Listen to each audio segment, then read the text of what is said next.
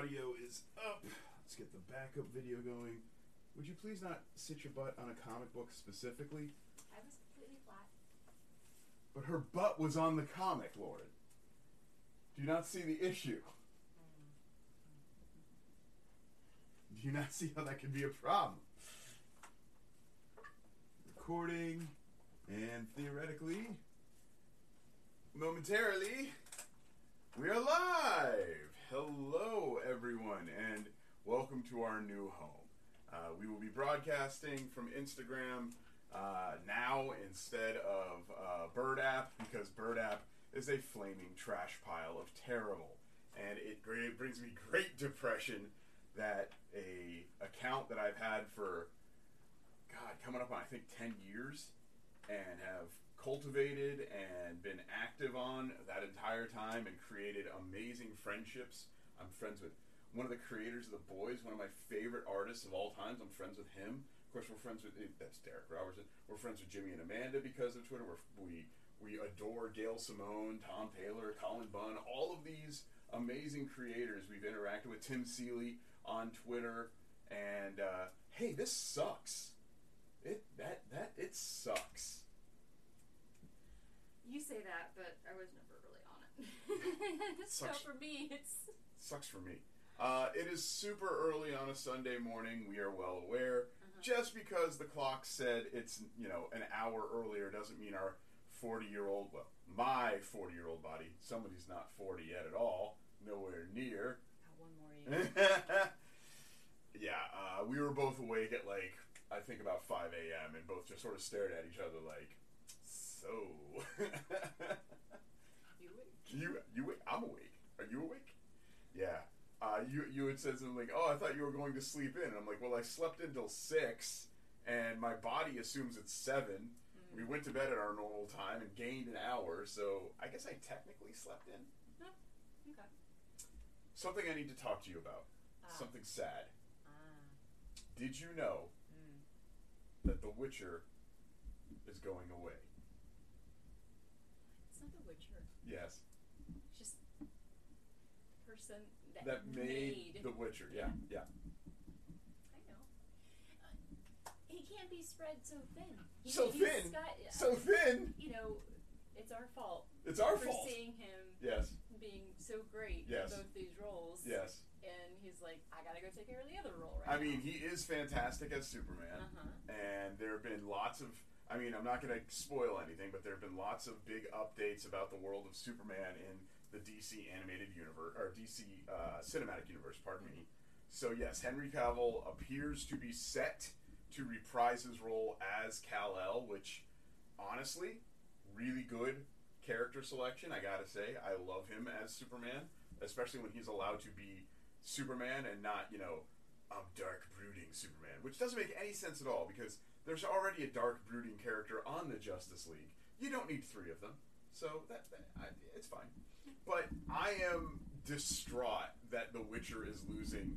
This is the equivalent of Harley Quinn losing Margot Robbie. This is the equivalent of Deadpool losing Ryan Reynolds. The reason why we have The Witcher is because Henry Cavill was like, just give me this role, and I will make it a god role. And he did. And now I'm sad, because what the hell is a Liam Hemsworth? I guess we're going to find out. Yeah. So we do get one more season of Henry Cavill's Witcher, and then his version of Witcher will be replaced by Liam Hemsworth. Now, how are they going to do it? I think he's just going to... they just...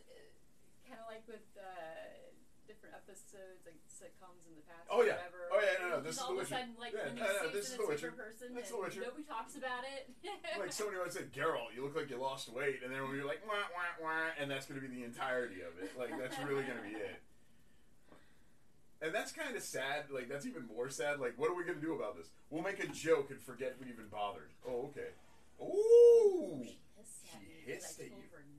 She hissed at you. She was trying to climb things. I said, no. I gotta put all that stuff away. I'm gonna put it in tubs. Barbara Gordon is an annoyed little cat.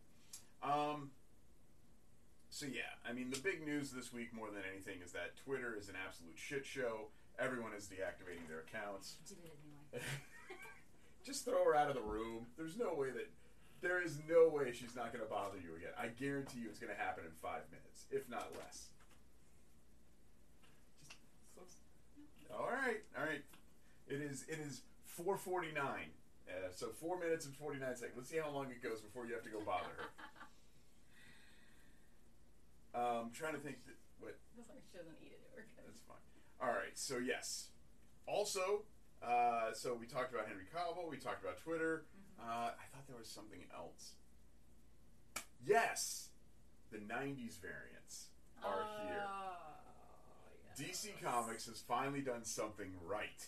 And by finally, I mean there are picks of the week every other fucking week, so maybe I'm just being ridiculous. But DC Comics decided to... Let me see if I can grab a DC book real quick. Just showcase these. They're in every DC comic. So these are the 90s variants that they announced would be happening. And they're all homages to famous 90s covers.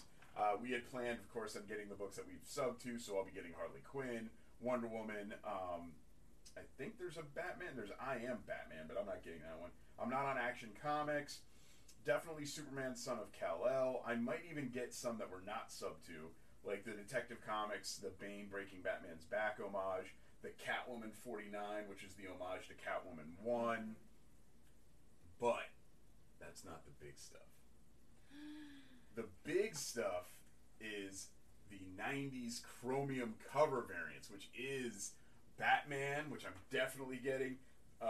Batman Incorporated are probably not going to get. Wildcats, I'm absolutely getting Wildcats #1 chromium cover. And probably Justice Society is a new #1, and it's a chromium cover.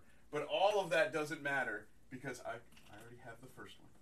Released this week, the Joker, the Man Who Stopped Laughing. Oh my god, look at it shimmer. Look at it shimmer. Blinding. Blinded by the light. Look at it go. Oh my god. This is the 90s embossed chromium cover throwback. Mm-hmm. And what we're going to do is we're going to get as many of these throwback covers as we can. We're going to put them in frames and put them behind the reed pot. Alright, we might not do that, but these are definitely going on my walls. It's chromium! And it's embossed. I might. Doesn't mean I'm not happy about this. So, funny story, and then we'll get to the reviews. I saw this at our comic shop, and I was like, no, I gotta have that. It wasn't super expensive. It was only about $12, and I got a discount on it for being a sub. So, it ended up costing us like $3 after it was all said and done, which is fine. I still would have paid the $12.99 for it, just because it's also a 1 in 25 variant. All these things, maybe a 1 in 10 variant, it doesn't matter. But here's the funny thing about what happened at the comic book store this week. They had a Hulk 181. Now, Hulk 181, if you're unfamiliar or uneducated, it's fine. It is the first appearance of Wolverine. It is one of the Holy Grail comics in all of comicdom. First appearance of Spider-Man, Holy Grail. Obviously, Action Comics #1 is the actual Holy Grail. Detective Comics 27, that might be another actual Holy Grail, depending on how you look at it. But Hulk 181 is the first appearance of Wolverine. So, back when I was running comic book stores, I sold a couple of Gem Mint what would be 9.2, 9.0 copies of Hulk 181, and we sold them for like $1,500 and $2,000, and that was about 10, 15 years ago. This was a very beat up, torn to shit copy that was CGC press graded at a 1.8. So I looked up at it and I went, God, it's only a 1.8. It should be in the realm of affordability. And I was right. It is in the realm of affordability, but it is by no means affordable. And I'll be honest with you. Elle, do you remember how much they told us that 1.8 was selling for? What they wanted to sell it for, yeah. Yeah, $2,300 for a 1.8. That means the book is super damaged. There's pages probably missing, or coupons are probably missing, things like that. Like our first appearance as Zatanna has a coupon missing, so we only paid about $300 for it when we probably should have paid about $1,500. But that's okay. I want a beat up copy like that. But to know that that book at a 1.8 is still probably going to sell for $2,300, or I don't know, say an entire collection of quarters if somebody was doing something like collecting quarters for 15 to 20 years. At any rate, how do you, like, does that make you feel good about the state of comics, or do you think does it matter to you? Like, you don't collect comics for the value, so No, so none of this means anything to me. that's fine. I don't care. That's okay. That's okay. I don't really see the point in getting them graded and such. Well, unless you know, you as an individual just want to know the value of it or whatever. Like, you've made a point about some of your comics already that you're like, well, I never plan on reading this again. Right. But I want to keep it. Yeah. And might as well. Right. But then I look at how much it costs to do that, and I say, fuck it. No. So they tend to cost between, you know, like $200 to $300 to get a book, sometimes to get a book graded. But sometimes getting books rated is very inexpensive. I'm going to look into it in the next couple of weeks because we do have some books that I would like to get graded, like the first appearance of Zatanna, because we're never going to take it out of its case. It'll be pressed. It'll be sealed. First appearance of Punisher for sure. First appearance of Gwen Stacy. By the way, it is 10:45, so you lasted entirely 5 minutes before you got mad at her. Yeah. Well, here's the thing. Okay. Like I said, I don't care. I know, but you would also. I mean, are you? I'm not going to spend that amount of money to find that out when I could use that money for things I care about more. Like buying more comics. That, I don't know, get a tattoo. Something that will spark joy. Spark a joy. But I don't care. And I Unless was. I plan on selling it. So I was never of the mindset that I needed books graded at all until I started seeing that it's just a better way to keep them safe. And well, I said, if that's the case, there's other routes to just keeping them safe. yes, right? yes, but there's nothing like that's airtight seal that I know of. Well, then if it comes down to that, I'm sure people can figure out how to just do that at home, right? No? How do you airtight seal a plastic thing, and how do you vacuum seal that? Like food storage? Yeah. Yeah. Because it has a little plug in the back, right? Or it has the lid on the top. Yeah. How do you do that with a hard plastic I don't case? know. I'm just saying there's the technology there. I would think you could figure out some way to do it, right? At home comic sealing. I would. You just lacquer it. At this point. We're really going to get into, we're concerned about the storage situation. Right. I think what we're really need to be concerned with is the leaning tower right now. Listen. The comic boxes are fine. They are fine. I might need a couple of the foundation is breaking. Okay. You see the bottom row? Okay. The bottom boxes do need to get replaced. The fronts are crushing. Look at that. It's not supposed to go 1, 2, 3, 4, 5 up without some better stability in between the rows. Buying wooden versions of comic storage is difficult. Awful. Alright, you make a point. Alright, enough. Now that I feel terrible about myself, it's time to review some comics where I can make fun of Elle. Let's talk about things we're going to add to the job. Yeah, I got a short box over here that I'm bagging in Board Game Comics, so I've got to add another short box to this menagerie. We're if going. anybody wants to share different ideas of comic books, no, because it's going to be expensive. Fiddle fat. No, you can't. You can't even figure out how to backroom seal a comic book. What do you have on your read pile? I literally just thought about doing that. Give me some time, I can look into it. In the meantime, no particular order. Oh, okay. One of those weeks. Throw her out. Just what are you doing? She's just like going back and forth. She's like, throw her out and then close the door and put JR and oh, by the way, let me show you here. Toss JR over here. So this is JR. We found him at the Christmas tree store. It is a small cat paperweight that is used to keep doors closed so cats can't break in. It's true. We call him JR because he looks like a small version of a couple of our orange cats. Yeah. All right, what do you got on your to-read pile, Elle Lestrange? All right, so no particular... In no particular place to go. I'm not quite sure who my pick of the week is yet. I know who it is.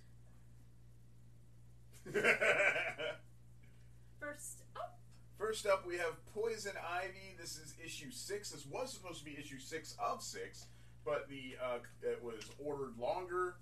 And this is, of course, by G. Willow Wilson, and you've been enjoying it. How was this issue? Yeah. Just to remind you, Pamela is basically just self-destructing, pretty much, and taking humanity with her. And she's been spreading these spores that are deadly everywhere she goes, just trying to spread them as quickly and efficiently as possible. And all the while it's killing her. But her body is able to fight off the effects much longer. But you can see where it's just wear and tear on her at this point.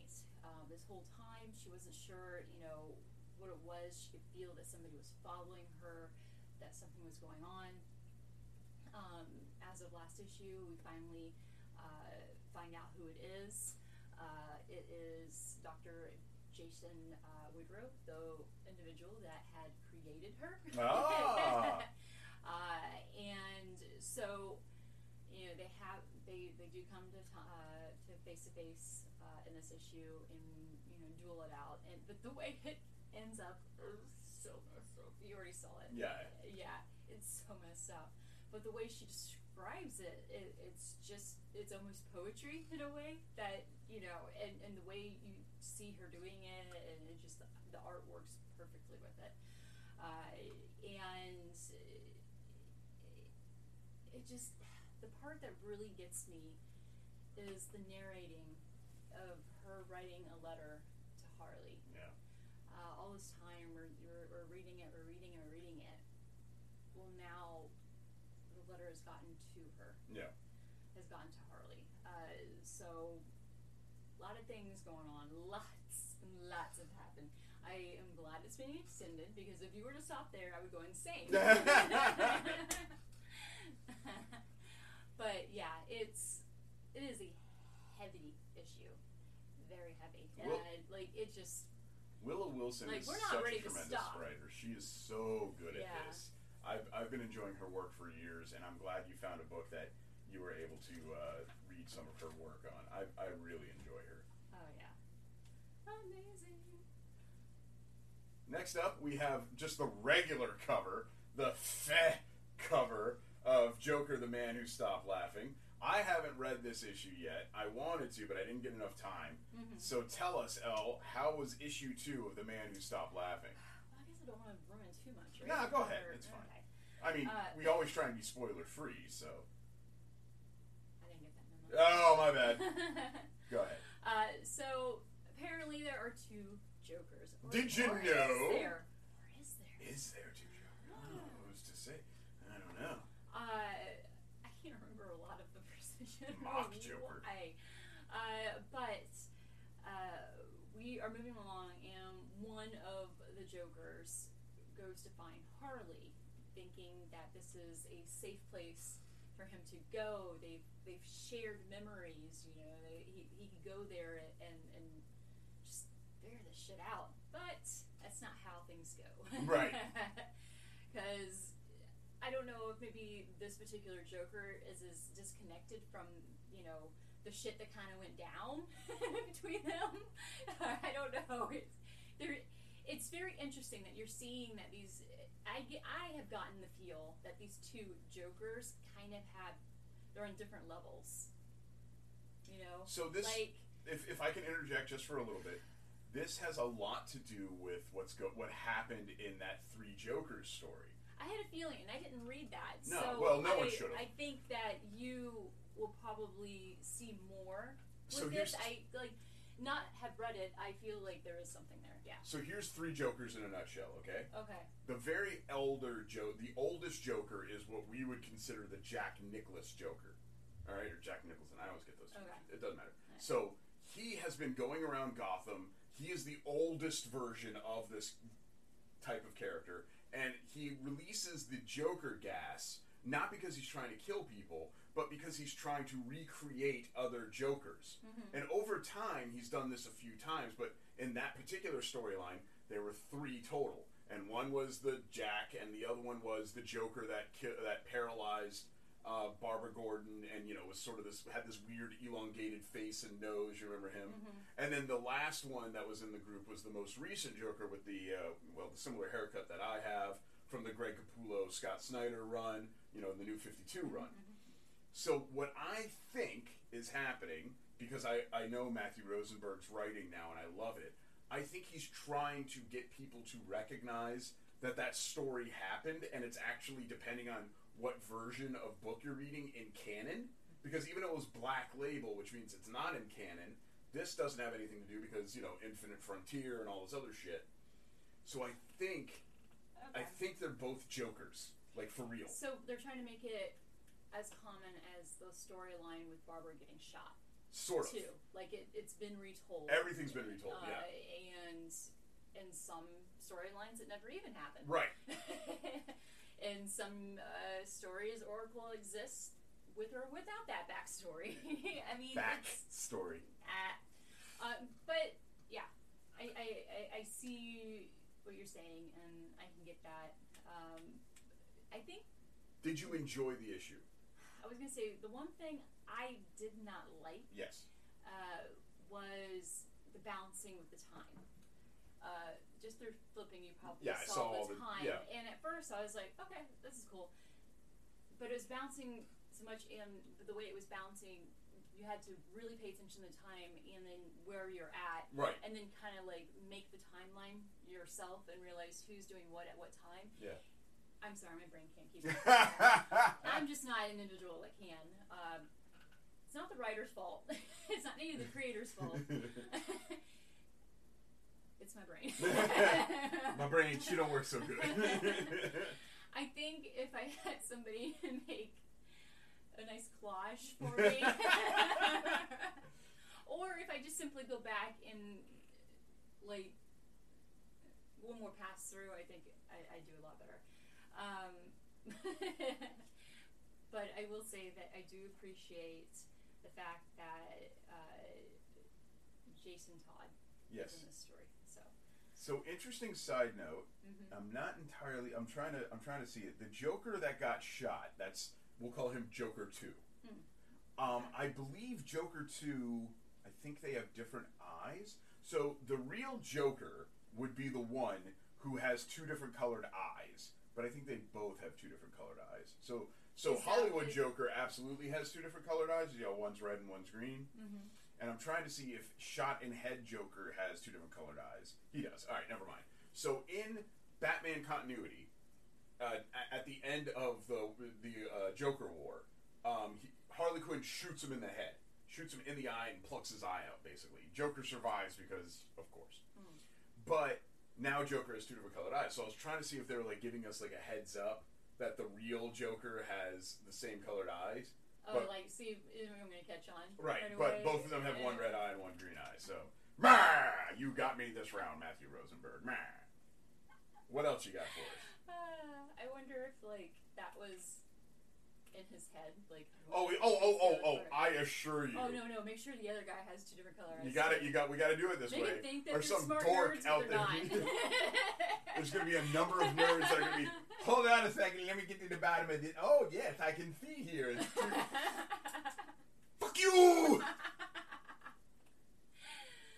I'm sorry. It's okay. What else you got? Oh, it's your pick of the week. Golden Rage! This is issue 3 or issue 4? Oh, yeah, so it's issue 4. Here we go. I love this book. I hope you're ready. I love it. I love the Golden Girls feel, and this is great. But just to also remind you real quick about what's going on, we're basically in a world where we have tossed away women that are no longer of use to society. Yeah, basically use to society, and it's some kind of organization or something that is involved. Well, Jay is actually much younger. She started going through menopause early, and so she is there. She's not the only younger woman there either, but they do find out something about Jay. Jay is the newest young woman that's arrived, and they've already been questioning things. Some individuals were like, I don't trust her, we don't know enough about her. Well, they find out she's actually connected to those that have put them there. Ah. So we are going to find a lot more about what's going on. In fact, in this issue, something huge happens. We are actually finding out that Jay has insider information that could possibly save their lives. And it's so crazy that we're actually going to kind of like start talking about like how they got there. Yeah. Like, we're on issue 4, but we haven't really talked about, like, yeah, you're here, you know, and we just kind of dealt with the situation. Like, here we are on the island.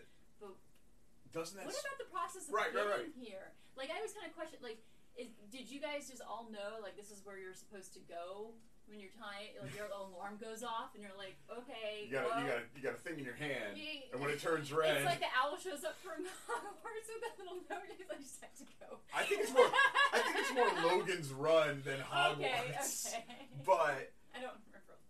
So this is a great opportunity for me to mention that Chrissy Williams, the writer of Golden Rage, we tagged her in a recent review where you expressed your undying love for this book on Twitter, and she responded, and she actually watched the show and she responded to the show, and I was talking about, I think there's a lot more to this book. I don't think it's just about women trying to survive on an island. I think it's about she agreed. She was like, I'm glad this book is giving you that kind of conversation. She didn't, and to her credit now, she didn't confirm anything I said. She did not say, yeah, that's absolutely it. You guys have got the point. Da, da, da, da. Great artists create art. They put it into the world, and people can interpret it however they damn well please, and it might not be anywhere near. Yeah. I am loving this book. Yeah, I think it's great. I think, obviously there's much more to it than simply, women trying to survive on an island. It brings up a lot of questions, a lot of issues in society, and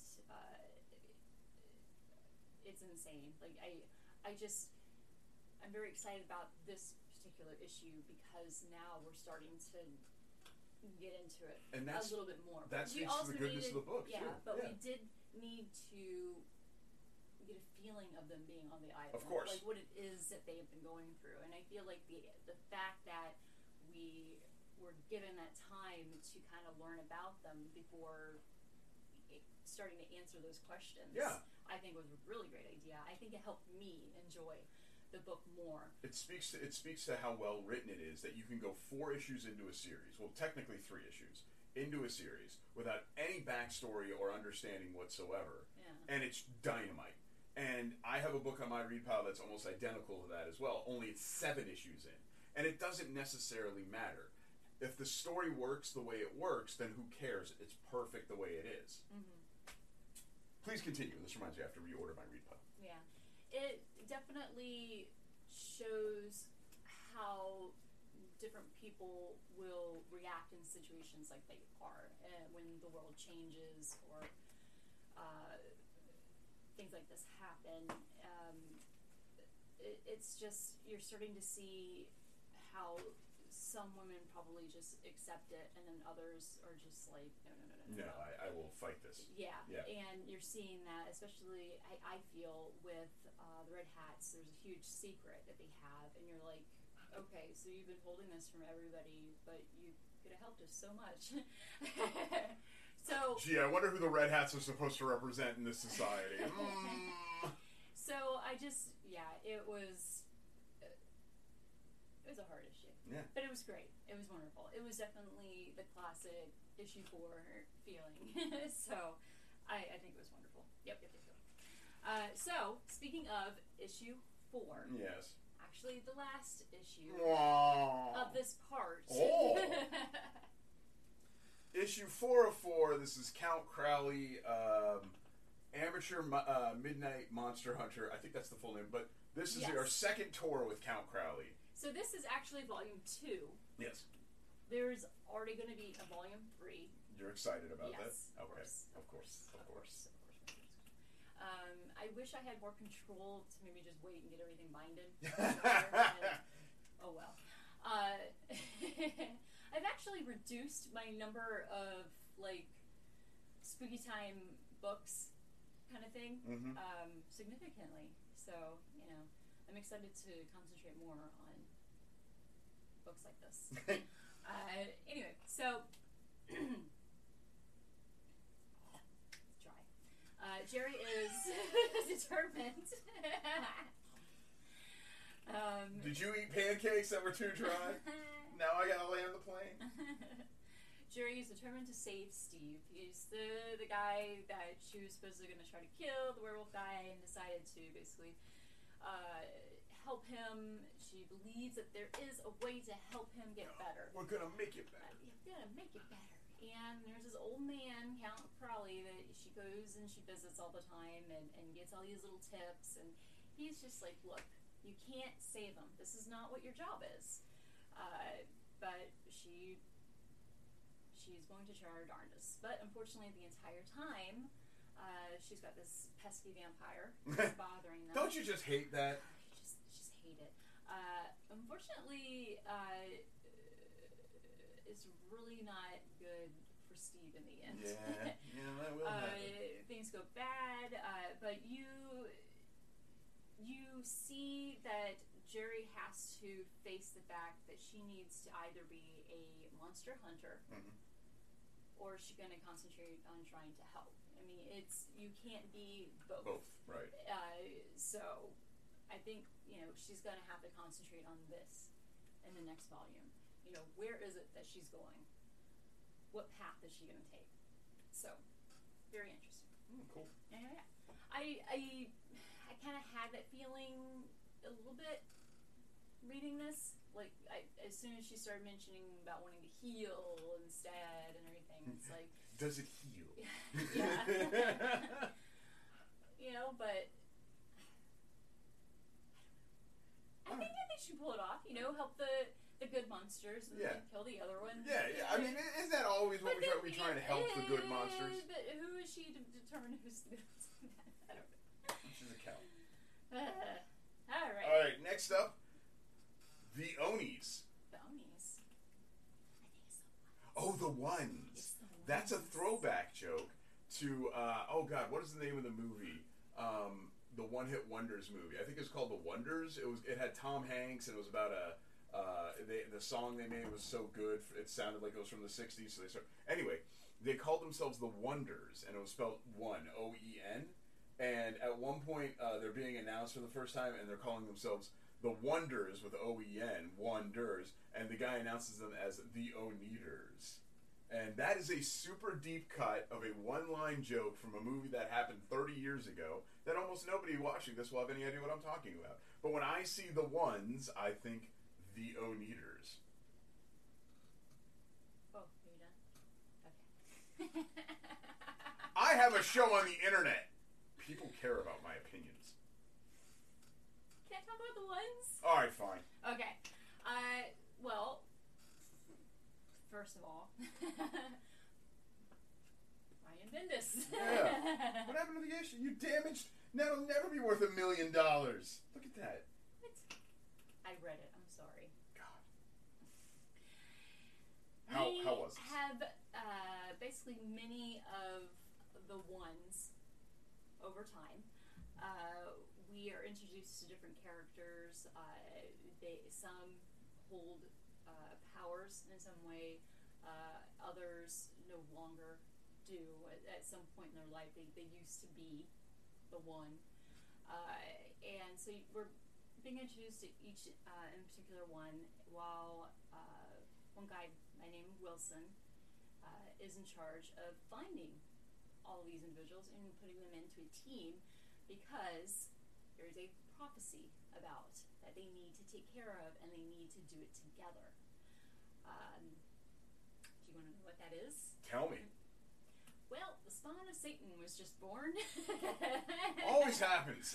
You're having a good day. Everything's the sun is shining. Oh, the Antichrist. Oh. I immediately, and yes, they jump into talking about it. I have watched The Baby. The Baby is very good. And immediately they go into discussion about this. What do you expect us to do about a baby? Well, that is the spontaneous. it's Are you spontaneous. telling us to kill You would have to. a baby? One would suspect killing a baby is on the agenda. Yes. Mixed feelings all about, but in the end, they decide they are going to take the wait and see Method. route. Right. We get a time jump. It wasn't a good idea. I love the idea. I may have spoiled a little bit, but I think you need to know this to really get on board, because I read a little bit about it just briefly online, and I did not really get the feel of this as good as it is by that. So, I mean, we all need to know really what this comic's about, and I really like it. All right. I think it's great. You know, you got to get all these individuals together. I don't know exactly what being the one really is. Well, it's difficult. I can tell you from experience.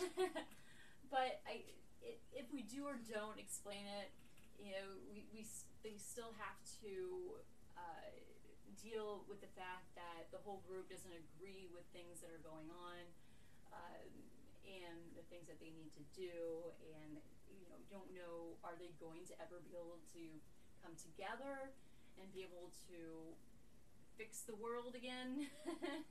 Or I don't know.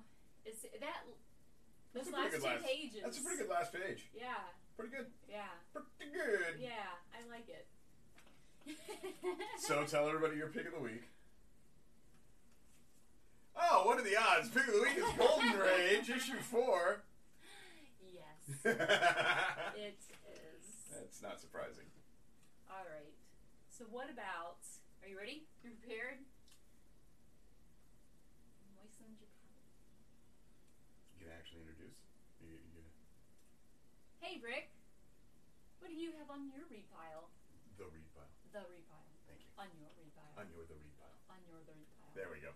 Hi, everybody. I don't think I ever properly introduced myself, if you're just now catching it. I am the Sussman, Rick Sussman, and this is the original Angry Nerd Girl herself, Ella Strange, but we've been doing this for 3 years now. Where the hell have you been?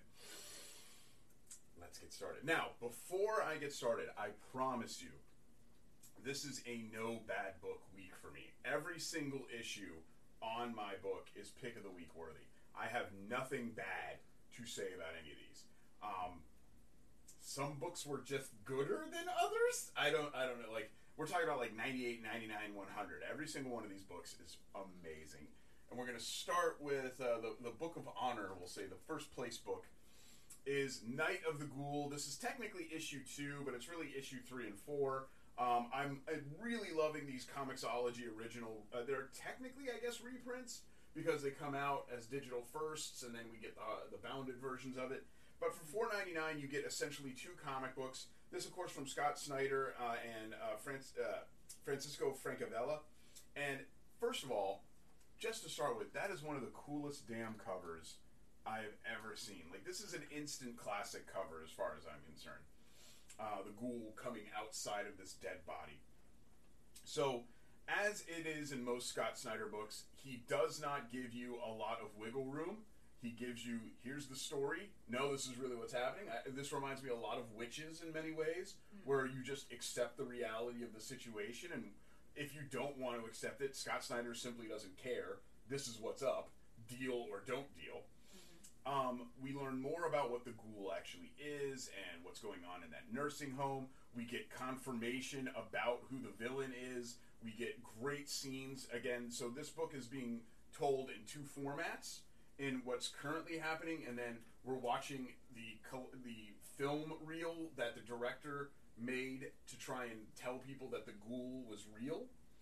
And it is just full of just absolutely dynamite, excellent, spooky-ass imagery that only Francesco can do. His version of, like, ghoulish activities and things like that can turn even the most mundane, basic scenarios Nice. into just absolutely terrifyingly creepy images.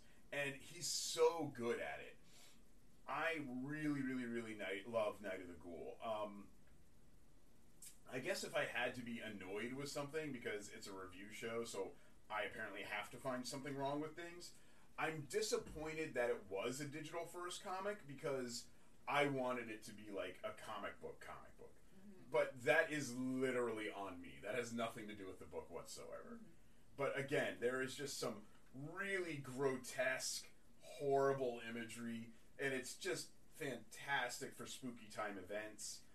There's also some really screwed up parts of the movie that we get to see. We get to see a little bit more inside, and then here's this one image I wanted to show Elle. That's so creepy. I would poop myself. Yeah. Great book. Fantastic story. Just really good. Moving on. Speaking of books that take a long time to get going, but are definitely worth it, Little Monsters, issue 7. In issue 7, we are finally starting the story. Okay. So we just basically been seeing them live their lives. Right. The normal day-to-day. This is, you're really getting an idea of what they've go through. Yeah. So it's a group of child vampires who have been, what we found out in another issue, they've been around for I think like 400 years, living in this one city, not really doing much of anything, eating rats, being immortal, sleeping during the sun time. And then one of the vampire kids finds a human, eats him, and all the other vampire kids are now, they have bloodlust, and they want it. They want to go after these humans really bad. What we get to find out more about is the silent vampire, Romy, and they are sort of the de facto leader, or what we thought was the de facto leader had been Romy this whole time. And it's because Romy is incredibly powerful, and one of the other kid vampires kind of realizes Romy might be very, very, very, very old. And in vampire lore, I don't know if you know this or not, but the older the vampire, the more powerful you become. Basically, you sort of age in reverse. The longer you exist, the more incredibly powerful you are. Romy also doesn't eat humans. It doesn't feel the need to. And we finally get an amazing sequence with the vampire that made all of these baby vampires, explaining to Romy that their time is over, and it's going to be up to Romy to lead the vampire kin, and that these are the only vampires left in all of existence, and it's crucial that Romy keeps them alive because their species needs to endure. We end this issue by finally going to the resting place of the original ones, or the original one, and as you can see on the cover, we have sort of a civil war here. One half is split with the other half. One half has this crazy bloodlust, and the other half are trying to help humanity, whatever's left of them, and realize that we don't want to eat them, because even if we did, there would be no more of them. And I think that's what we're going to find out, is that, like, if you look at the cover, it kind of looks like the scales of balance as well. Mm-hmm. But I think the vampires in this universe may have eaten humans to near extinction and realized that they all needed to go away. I'm not really sure yet. We've just started the arc of the story. We don't really know what the story is even now. I do love the backstory of Romy, though. They are an amazing little character, and it reminds me a lot of some of the early seasons of True Blood, where we meet Eric the Vampire's maker, and he's like a really young guy. He's only like 20, but he's been around for 2,000 years, and just kind of tired of being around. So, I don't know. I love Little Vampires. I think it's one of the best books out there. I think once somebody options it and it becomes a TV series, people are going to go absolutely bonkers for this. It is right for the picking. Moving on. Oh, we here at the Read Pile have 4 pillars of the Read Pile, and those pillars include the mayor of Halloween Town, Cullen Bunn, who has now returned to his slumber after Halloween. The Clock King, Tom King. Everyone Dies Taylor, Tom Taylor, and of course the OG Gail Simone. On my Read Pile this week is Tom King's Gotham City Year 1 Part 2. Ding. As we mentioned with Tom King, it's always about time with him, and this is no different, but we're getting a much different version of Gotham. So in this book, the first issue was very literally the Lindbergh baby, and we continue with that storyline. So if you don't know the story of the Lindbergh baby, the Lindberghs were the most famous people in the world. Their child was stolen out of their window in the middle of the night. There was a ladder that was pushed up against the window. Somehow the baby was stolen, and then there was a what do you call that? A ransom note, but it was written very poorly. People are like, this guy doesn't know how to read or write. They never found the Lindbergh baby, and then I think years later we found out it was like an inside job, as it always is. Anyway, this is Lindbergh baby, but in Gotham. And we start with this really crazy sort of interrogation where Slam Bradley, who is the guy that we're following, the guy who's regaling this story to Batman, that's not a spoiler, that's how issue 1 ends, is being interrogated by the police. And in this case, this specific commissioner is, I forget the name of it. It's the commissioner before Gordon. It's actually the commissioner before Gordon. That I really don't know. Yeah, so... But this takes place at the very beginning, the very beginnings of all this. What's funny about this is the young woman who originally gave Slam the note that sort of forced him to be part of this storyline appears to start being very familiar to us. And the second time we see her, she has a very sort of reminiscent imagery to her, something that just looks very familiar. And we get more of the story. The second issue moves really well. The first issue was a little slow for my pace, honestly. But issue 2 moves incredibly quickly and is just more very great dialogue that Tom King always gives us.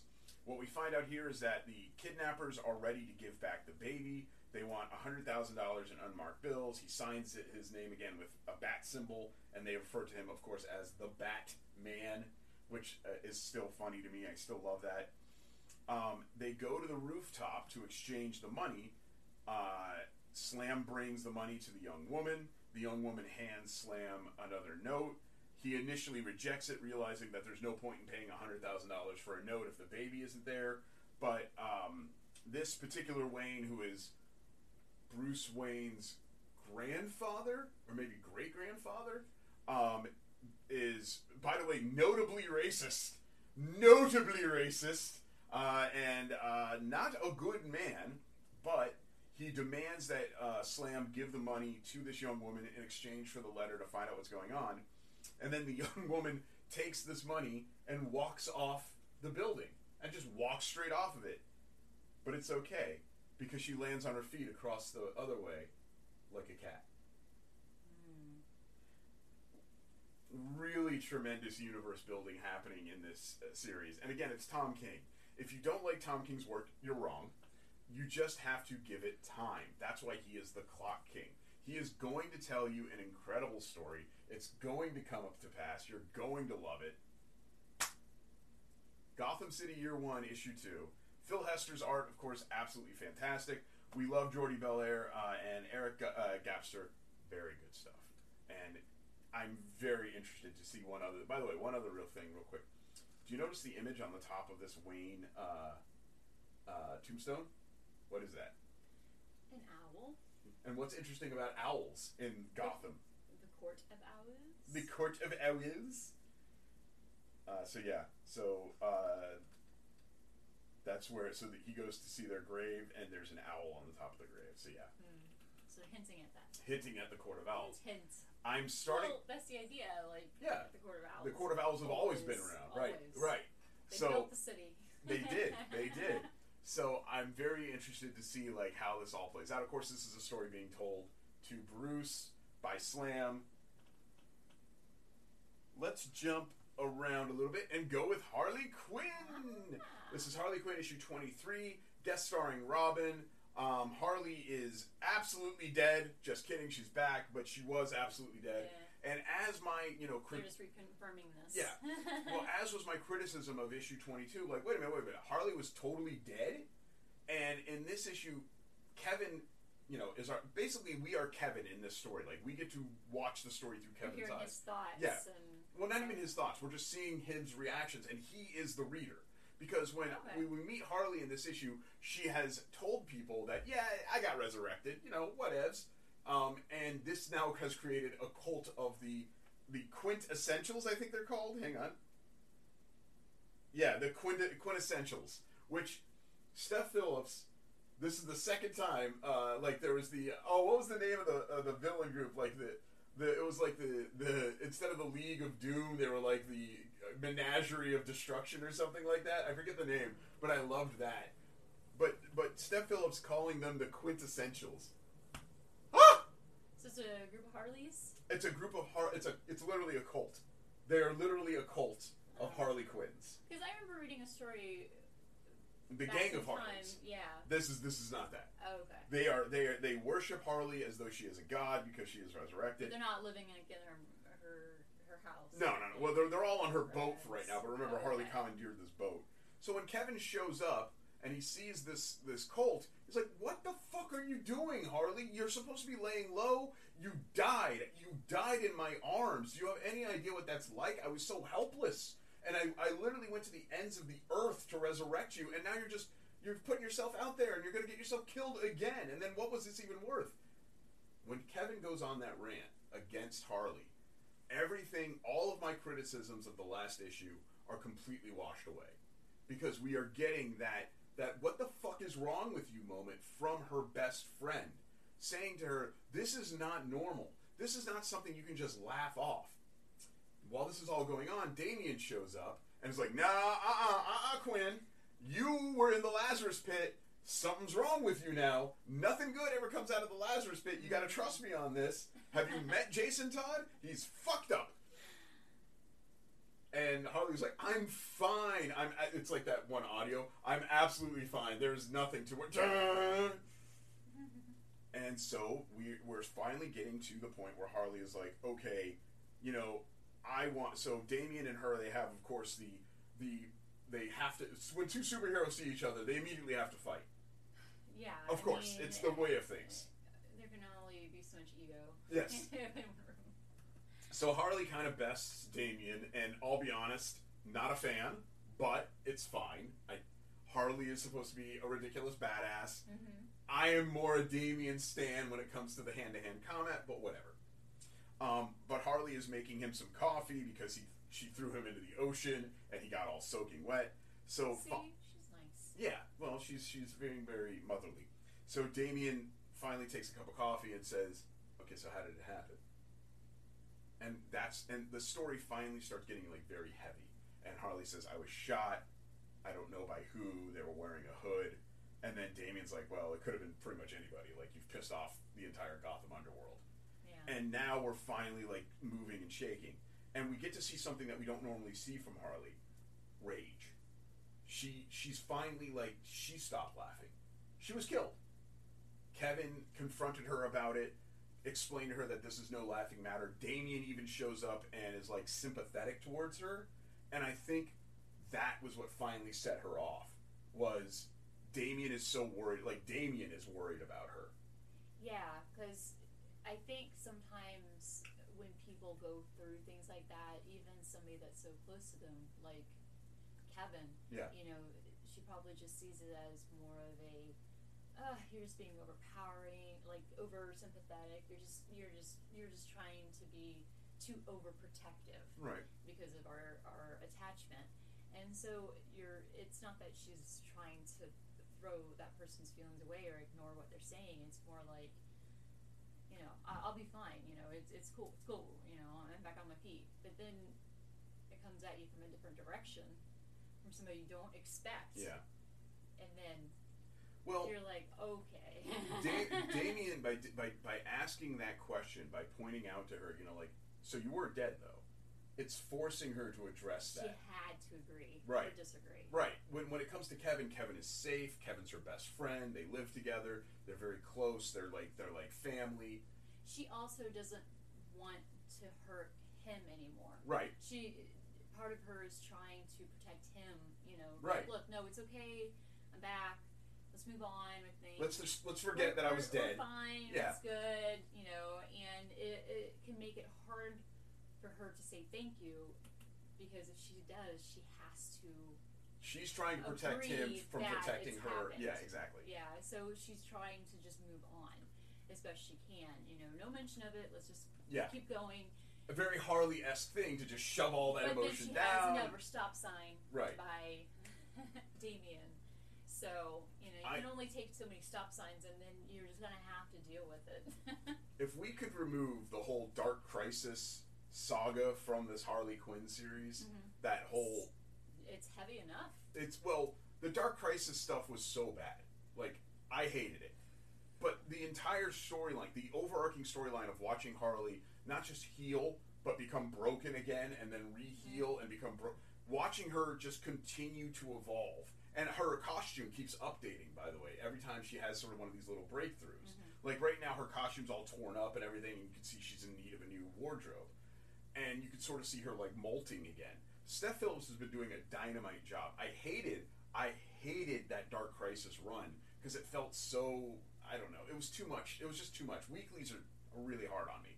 But now that we're back into the very heavy psychological stuff, I adore it once again. Back to the top of the pile. Thank you so much for that. And finally, to finish up with a Batman trifecta. Actually, I guess there's one more, but whatever. Batman trifecta. We have Batman proper, of course. This is Chip Zdarsky and Phil Jimenez. I was just wondering what the cover is on all the DC this week's. Look, it's two different Black Adams. Ooh. Hang on. Oh, there we go. Okay, there we go. one. There we go. And here's another one. Another one? That's that one. That one. All right, here's this one. Yeah. So we have one variant. Is that one different? We have one variant Black Adam. Is it a variant cover? No, it's the regular cover. Oh. No, none of this matters. Black Adam is a perfectly serviceable movie. 6 out of 10. Actually, it's probably closer to 7 out of 10 because Pierce Brosnan as Dr. Fate is just, oh my god, it's so good. Hawkman is actually really cool in this version of Hawkman. Hawkman's kind of like Iron Man in this version. He's like super rich and he's got like the nth metal. Anyway, and then Adam Smasher is adorable, and Henry Winkler is makes like a cameo. Anyway. Wait, if you won the lottery and you were like super okay, one of the top richest people, would you become a superhero? No, it's far easier to be a villain. Look what happened to Twitter. Anyway, Batman number 129. This is what I assume is the penultimate issue of this particular storyline called Failsafe by Chip Zdarsky.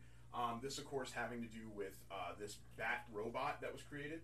Okay. It's an homage cover. At a glance from this angle, it almost looked like this was supposed to be like a house.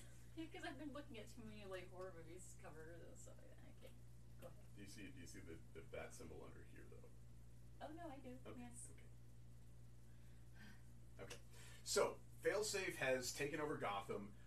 Failsafe has created so many failsafes that this robot is essentially unstoppable.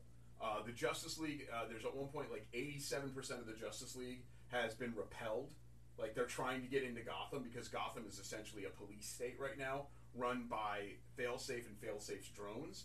The problem is that Failsafe, for whatever reason, his programming has been corrupted, and so he's more concerned about stopping Batman than he is about stopping crime. So he sweeps through Gotham and cleans up Gotham, but then he stops bothering. So the police force is completely destroyed. There's no one left to stop crime in Gotham except for Failsafe, and Failsafe is not stopping crime. The way Batman explains it is that he lit Gotham on fire and then forgot to put the fire out. And you can sort of see there's like this scene where there's like an armed robbery happening right in front of Failsafe, and Failsafe is just sort of like, whatever. Huh. So yeah, he turned a blind eye to the fires. So like the Blackgate prison has been opened up.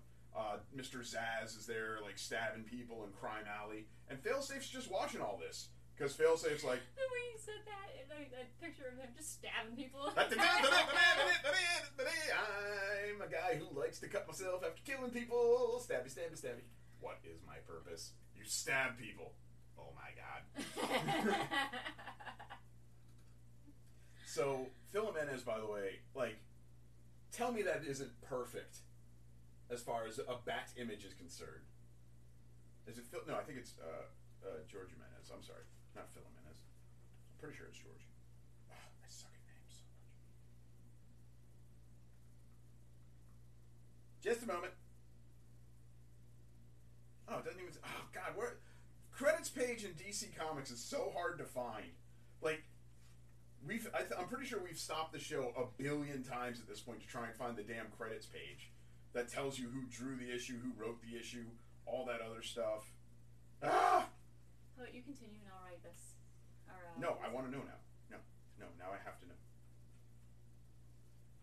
It's not even here. It's not here. They have a credits page for the Batman of Zur-En-Arrh in the back of the book, which is adorable, by the way. Appreciated that. What issue is it? This is issue 129. It's got to be George Jimenez. I'm fairly confident it's George Jimenez. Oh, there it is. I found it. They're breaking in. They are breaking. You see how they... That is horrible. Oh, it is. Yeah, George Jimenez. Anyway, we get to see Batman finally decide that he can't just hang out in Atlantis forever, and Failsafe kind of realizes that all of these Justice League heroes have been attacking him, Plastic Man, and he's been repelling them. And Failsafe has, by the way, like plugged Oracle into like some kind of Cerebro style head thing, and is making her like watch the city for him. It is really messed up. All the other Bat Family kids are being hung upside down, so they can't like, all the blood keeps rushing to their head, and they can't break free. And Dick is like, "Don't you worry, Batman's coming. He's going to kick your ass." And Failsafe basically goes, "Unlikely." So like, this is all happening, and then Failsafe kind of notices that Arthur Curry has not tried to rescue Gotham yet, and that he hasn't seen Batman or Arthur Curry since Batman jumped out of that plane. And Failsafe was like, "Oh right, he's in Atlantis." So Failsafe goes to Atlantis, and immediately gets like defeats all of Atlantis with one move, basically, because very Batman-esque to know the one weakness of everything, right? Yeah. And this is such a cool retelling of Tower of Babel in a much different perspective.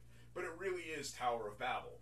Failsafe knows everything that there is to know about Batman, and thus Failsafe knows that everything there's to know about defeating Batman and all of Batman's friends. And we get a really broken-hearted reason as to why all this is happening. Batman created Failsafe while he was in the middle of being Batman Zur-En-Arrh. So only Batman Zur-En-Arrh knew that Failsafe was being created, except that even Batman Zur-En-Arrh did it subconsciously. So when Batman became Batman Zur-En-Arrh subconsciously created Failsafe as a final lever. Wow. Like a dream within a dream. It's like... It's a simulation inside of a simulation. So Failsafe never did anything because one person knew about Failsafe's existence and knew to reset the directive every time the countdown started. Guess who that person was? Alfred.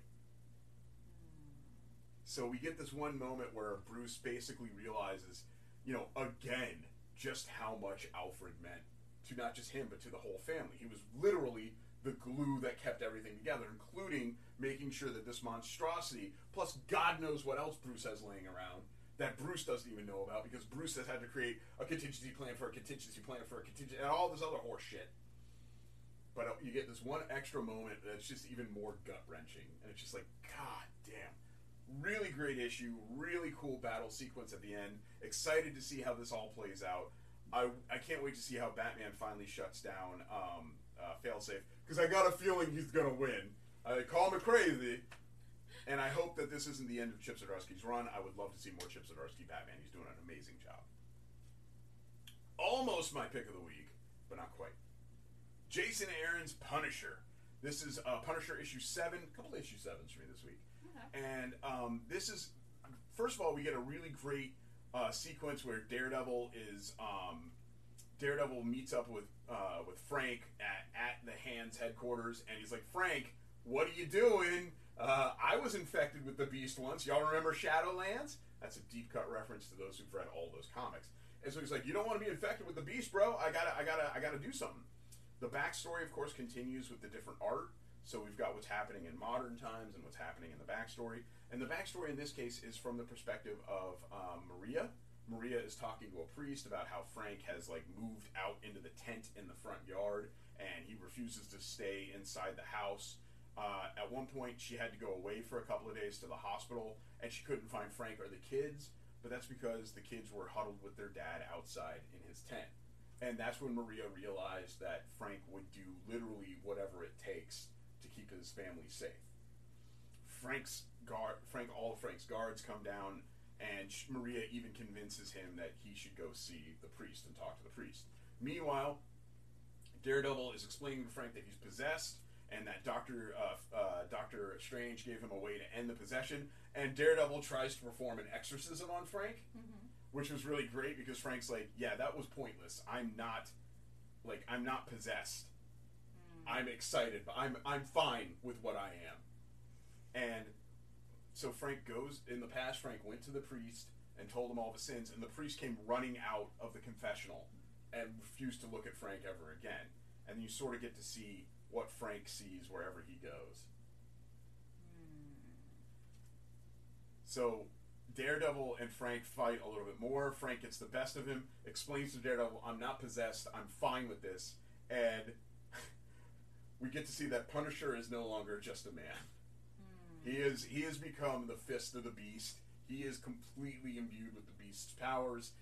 He doesn't appear to be corrupted, but nothing good is happening here. Yeah. And then we get an incredible final couple of panels where we get back into our regular story, where Ares is like, "Oh no, man, we're coming for you."